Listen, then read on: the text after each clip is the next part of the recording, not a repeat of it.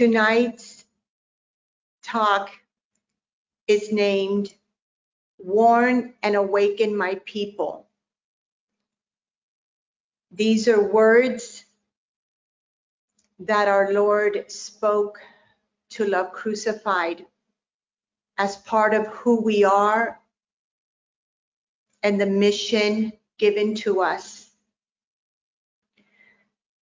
And we'll start with the first part tonight. And we're going to begin with St. Paul to the Corinthians, 1 Corinthians, chapter 5, verse 1 through 8. It says, "It is actually reported that there is immorality among you,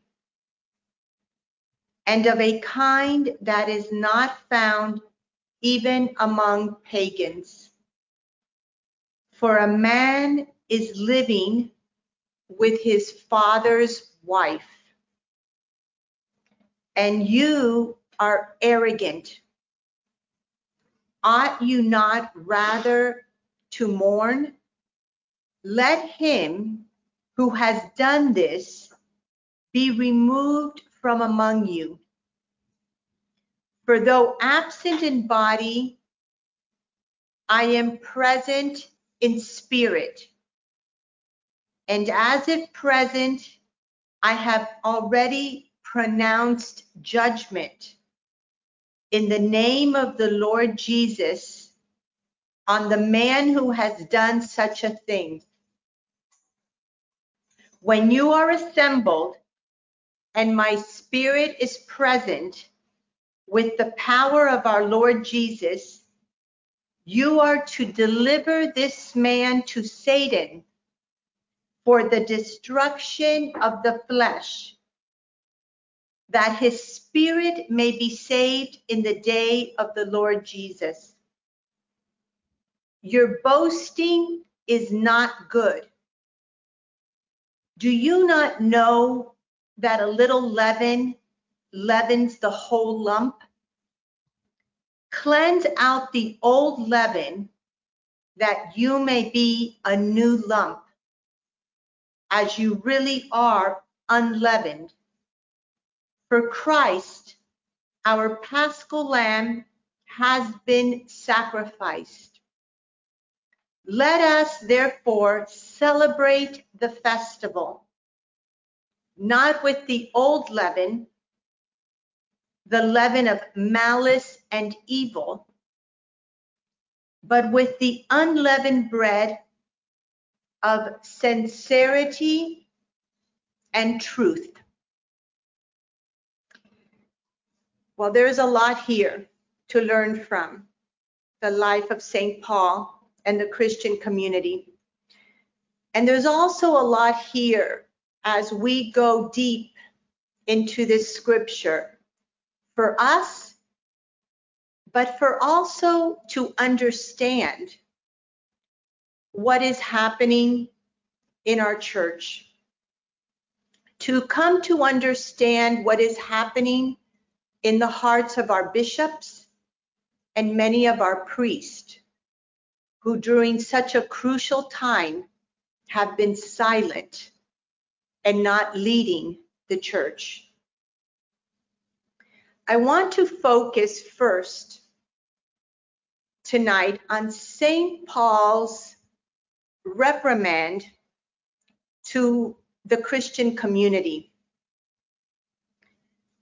St. Paul admonishes the Christians in Corinth because they are acting from the spirit of criticism, which St. Paul calls arrogant,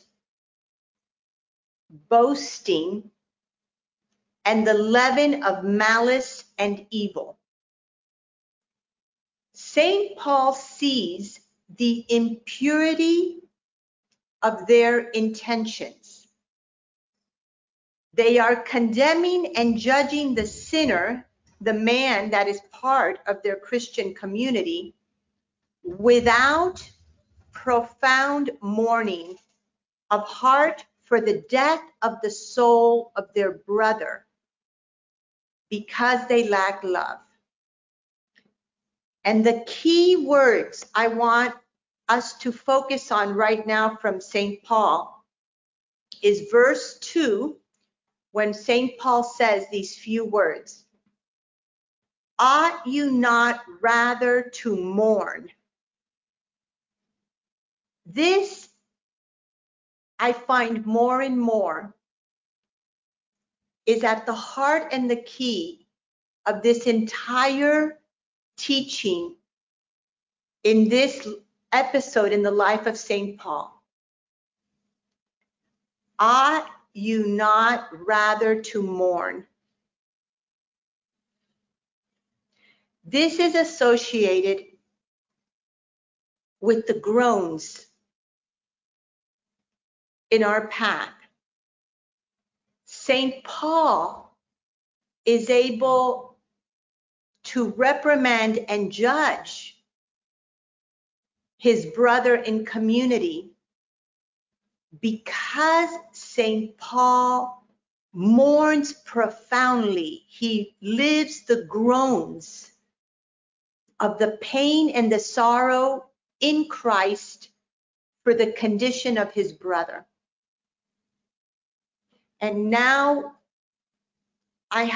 there's two parts in the path, number 77 and 78, where Jesus goes deep into the groans.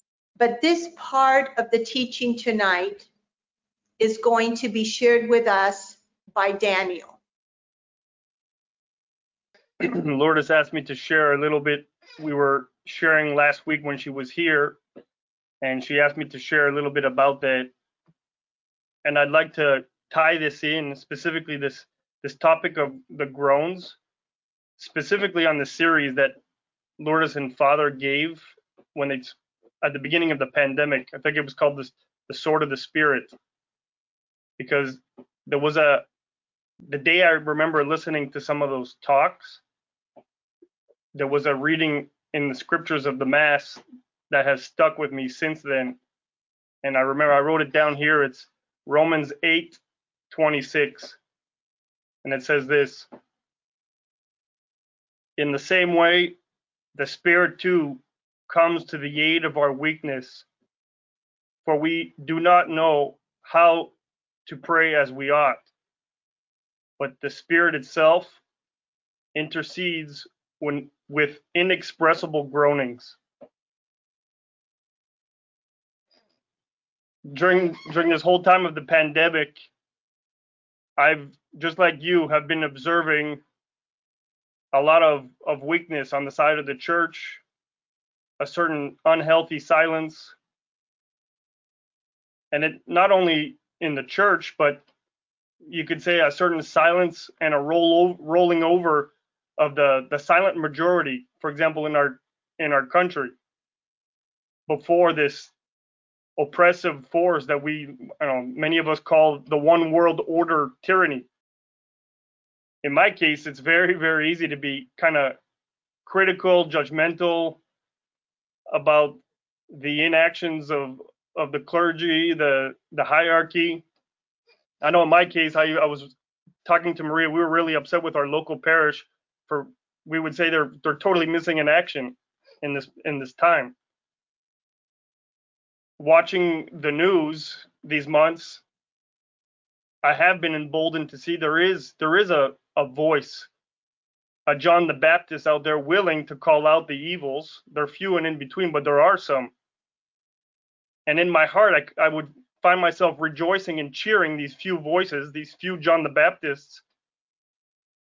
And yet every time I would go to pray, I felt kind of something was moving me to tell me it's not your place, nor is it in your power to be that John the Baptist, which for those who know me is kind of oxymoronic, because I love to be critical. I mean, it's very easy for me to slice and dice any situation and pull out the evils that are going on.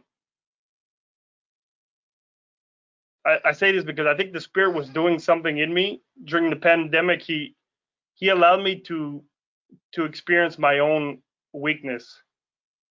There was a situation that arose where, it became very clear to me of my inability to love in a particular relationship. And I had fallen into lots of criticism, suspicion, lots of tension. Anyway, the situation boiled over, and I ended up landing in a big shakeup for all of us involved. And the shakeup for me was to see my own mediocrity, my own inability to love in such a small thing. And so in prayer, it led me to see the very weakness that I'm seeing in the church in these times, I see in myself. This idea of being the sword of the Spirit in these difficult times that the church should be, I myself am totally incapable of being this sword of the Spirit. So what transpired out of that experience, that shakeup, was this, I would say, just this profound experience of groaning in prayer. And I think we've all had the experience when you have a truly remarkable moment of self-knowledge, you enter a repentance that leads to a groaning of oneself. Repentance that leads to real tears. I think the dictionary defines groaning as like a deep, inarticulate sound in response to pain, despair, or grief. And I think it's important that I bring this up because in our community we emphasize so much self-knowledge, and we're talking here about groans. It's impossible to listen and be attentive to the groans of the Lord if we have never really experienced groaning for ourselves. A few weeks ago, to add to these groans, it was kind of weird. In 1 week, 5 names came to me of priests that I knew very well, worked with, lived with, who had left the priesthood. It's kind of a weird thing that all 5 of these names came to me in the same week. It doesn't happen often. And again, it brought me to the chapel with this profound experience of groaning. In the midst of me groaning for myself, my own weakness, here I am groaning for them, and I could easily relate to them. Maybe it's a little confusing. I'm trying to share things, but I think that passage from St. Paul is good in saying that the Spirit groans with inexpressible groanings. Many times our groanings, we don't completely understand them. They're complicated, they're deep. There's a lot of things kind of feeding those groans, but they're real. If there's one thing we know, they're real. And so I found myself going to prayer often kind of complaining of that heartache, of those groans. But there was a day where I kind of felt, I need to stop complaining and stop kind of pushing them off and rejecting those groans, but just let them be. And I think that's where there was a light bulb that kind of flicked for me, is like, I have to let the Spirit groan within me. The Lord permitted my own experience of my weakness, my own groans, for a reason, so that I could come to groan with Him. I mean, I think we can ask the very simple question: isn't the Holy Spirit groaning intensely in the times that we're living in? When we talk about in the path, the beauty of the path, where our wounds touch the wounds of Christ and become one, that very same principle applies to groaning. Your own groans, when they can come in contact with the groans of Jesus, they become transformative. They become powerful. We like to use that little gesture with our hands, right? My groans, His groans, when they become one, a miracle happens.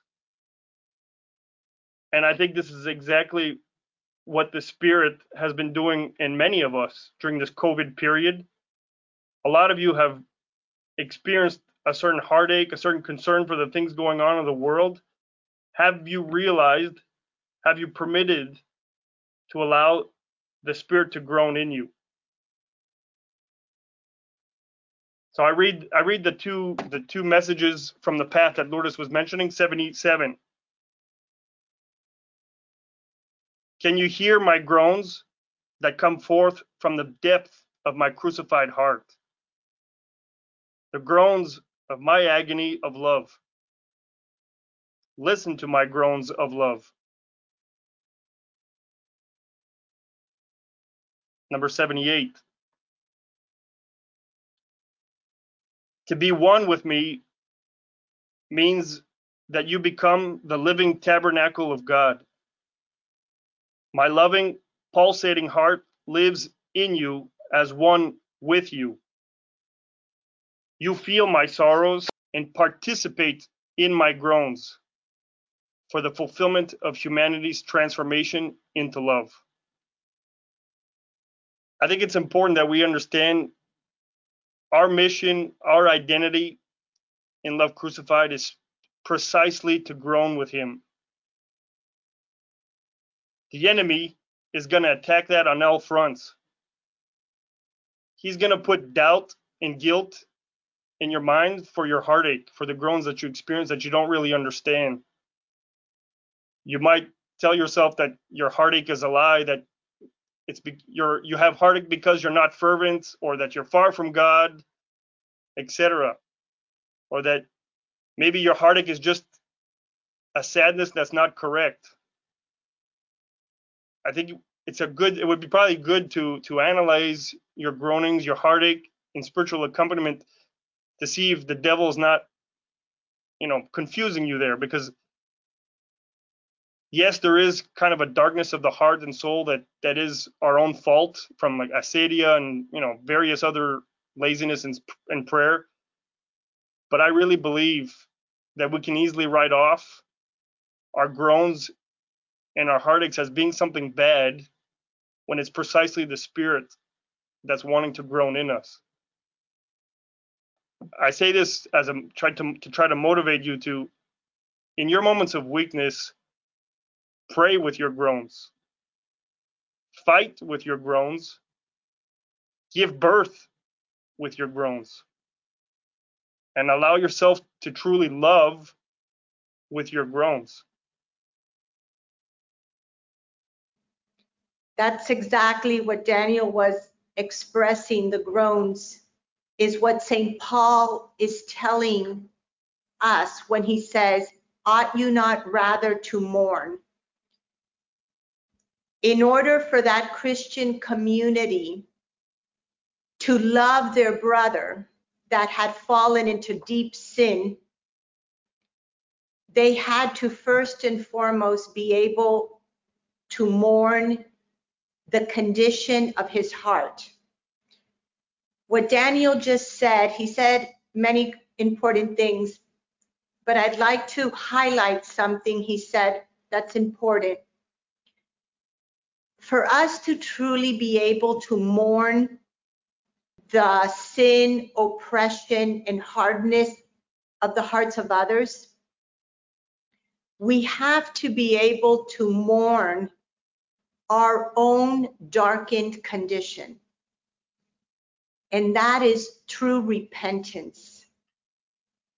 When we come to know our sin patterns, when our disordered tendencies, our falsehood comes to the light of our conscience, we have to enter in Christ the mourning. That's true repentance. That act of the Holy Spirit with our cooperation opens our hearts to enter the mourning for our brothers and sisters when we see their sin, when we see their oppression. This past week, when I was in Georgia, I watched for the second time one of the episodes of The Chosen. The Chosen has been a series in the United States of the life of Christ. And it's really amazing.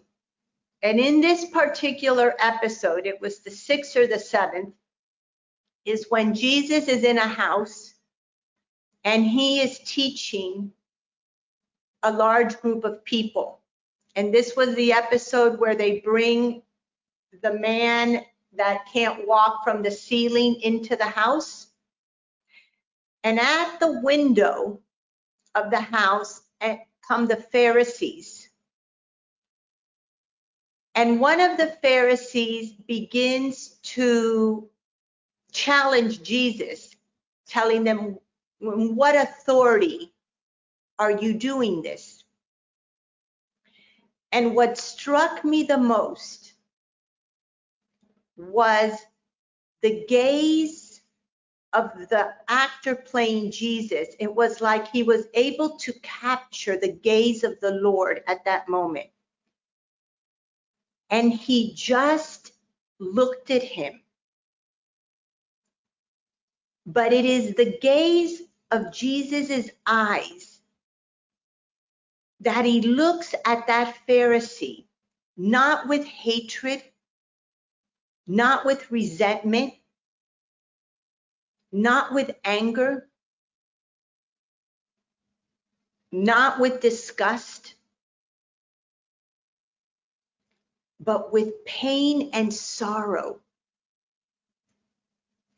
The gaze of Jesus reveals the groans of his heart for the hardened condition of our hearts. Now it's interesting because in the Gospels, in the life of Jesus, I was today reflecting on chapter 23 of Matthew. In verses 13 through 36, all of those verses, he is condemning the Pharisees nonstop, just like St. Paul is doing to the Christians in Corinth and to the man that fell into sin of the impurity with his father's wife. Jesus calls the Pharisees to their face hypocrite 6 times. He also calls them blind guides, whitewashed tombs, dead men's bones. He's not being a nice guy, which our path tells us. We could easily hear some of our priests and some that are speaking the truth about our leaders in the church and world saying some pretty strong things and say, oh, but that's not correct. But wait a minute. Jesus did this, and so did St. Paul. But why? Why is the sword of the Spirit, Jesus Christ, able, when it's needed, because of love, come down so strong with sincerity and truth? Because their hearts are pure. Because they are full of love. Jesus Christ and St. Paul could reprimand souls because first and foremost, they lived interiorly the groans of the martyrdom of the heart. And those groans of love, when the Spirit said and move their hearts because of love. They were able to speak with transparency, sincerity, and truth the sin and the darkness of their brothers and sisters. The Lord says to us, participate in my groans. My brothers and sisters, if we're going to be able to warn and shake up the men and women in our lives, even speak the truth in a very strong way if the Lord moves us to priests and bishops. First and foremost, we have to live and live well the interior groans of the heart. Because like Daniel said to me, only in that way the sword of the Spirit can move through us to pierce the hearts of others, as St. Paul did with his community. Because it is only love, spoken at times strongly, can pierce the hearts. If we try to speak the truth and condemn the evil and darkness in the hearts of some of our bishops and priests, or in the hearts of some of our family members, in resentment, in hatred, in anger, in frustration, we failed. Satan won. Because what came from us was not pure love. And that is why, for years, for many of us, we have been trained and helped one another in years of accompaniment to enter more and more deeply those groans. Because those groans transform us into love and bring life. St. Paul witnesses a restored manhood in Christ, moved by the Spirit of love. He admonishes also the sinner severely. Strong words like Jesus's to the Pharisees. He says, you are to deliver this man to Satan for the destruction of the flesh. Those are powerful, strong words that most of us would think, whoa, boy, that's not very nice. Isn't that a little harsh? Yet it was needed. He excommunicates the man from their community. That severe punishment was in order to humiliate the man, to bring about the taming and eradication of his lust, so that his spirit could be saved. Listen carefully, this community. It was a discipline to awaken, carried out in deep sorrow for one who has died. A discipline to shaken that comes from a deep sorrow within the heart to save the soul of the other person. That is true discipline. That is the discipline that a father and mother knows. That is the discipline of a true father that St. Paul was to his community. And that Jesus is and was to the people he came across, his people. St. Paul acts with the authority of the Holy Spirit, knowing that this sin is rooted in the sexual disorders that were common among the pagans of that culture.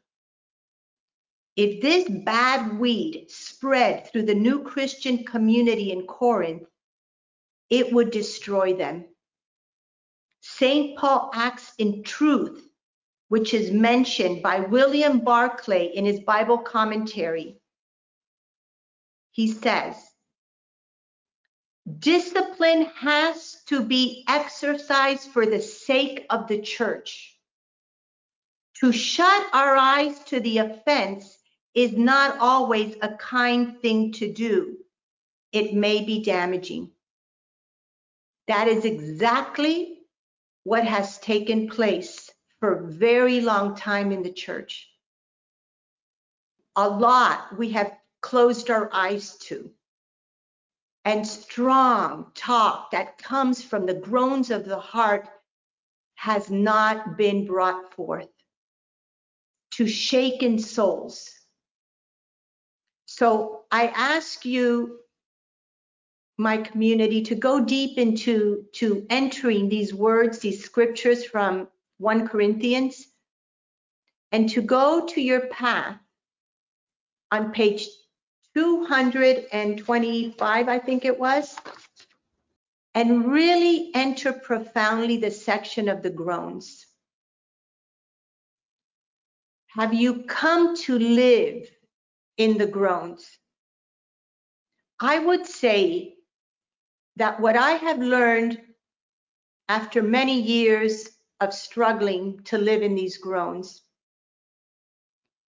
is that more and more our Blessed Mother is showing me that before I speak to anybody and bring to light any darkness that God calls me to bring into their hearts, I must first and foremost enter a deep silence and suffer the groans of the disorders I see in others, purifying any resentment, any frustration, but more and more living the pain, the pure pain, the groans with Christ, through Christ, in Christ, before I ever open my mouth to say anything. And in that way, when I am ready, if the Spirit asks me to be transparent and open and vulnerable and expose myself, it can come out with the love of Jesus Christ through the groans. Amen.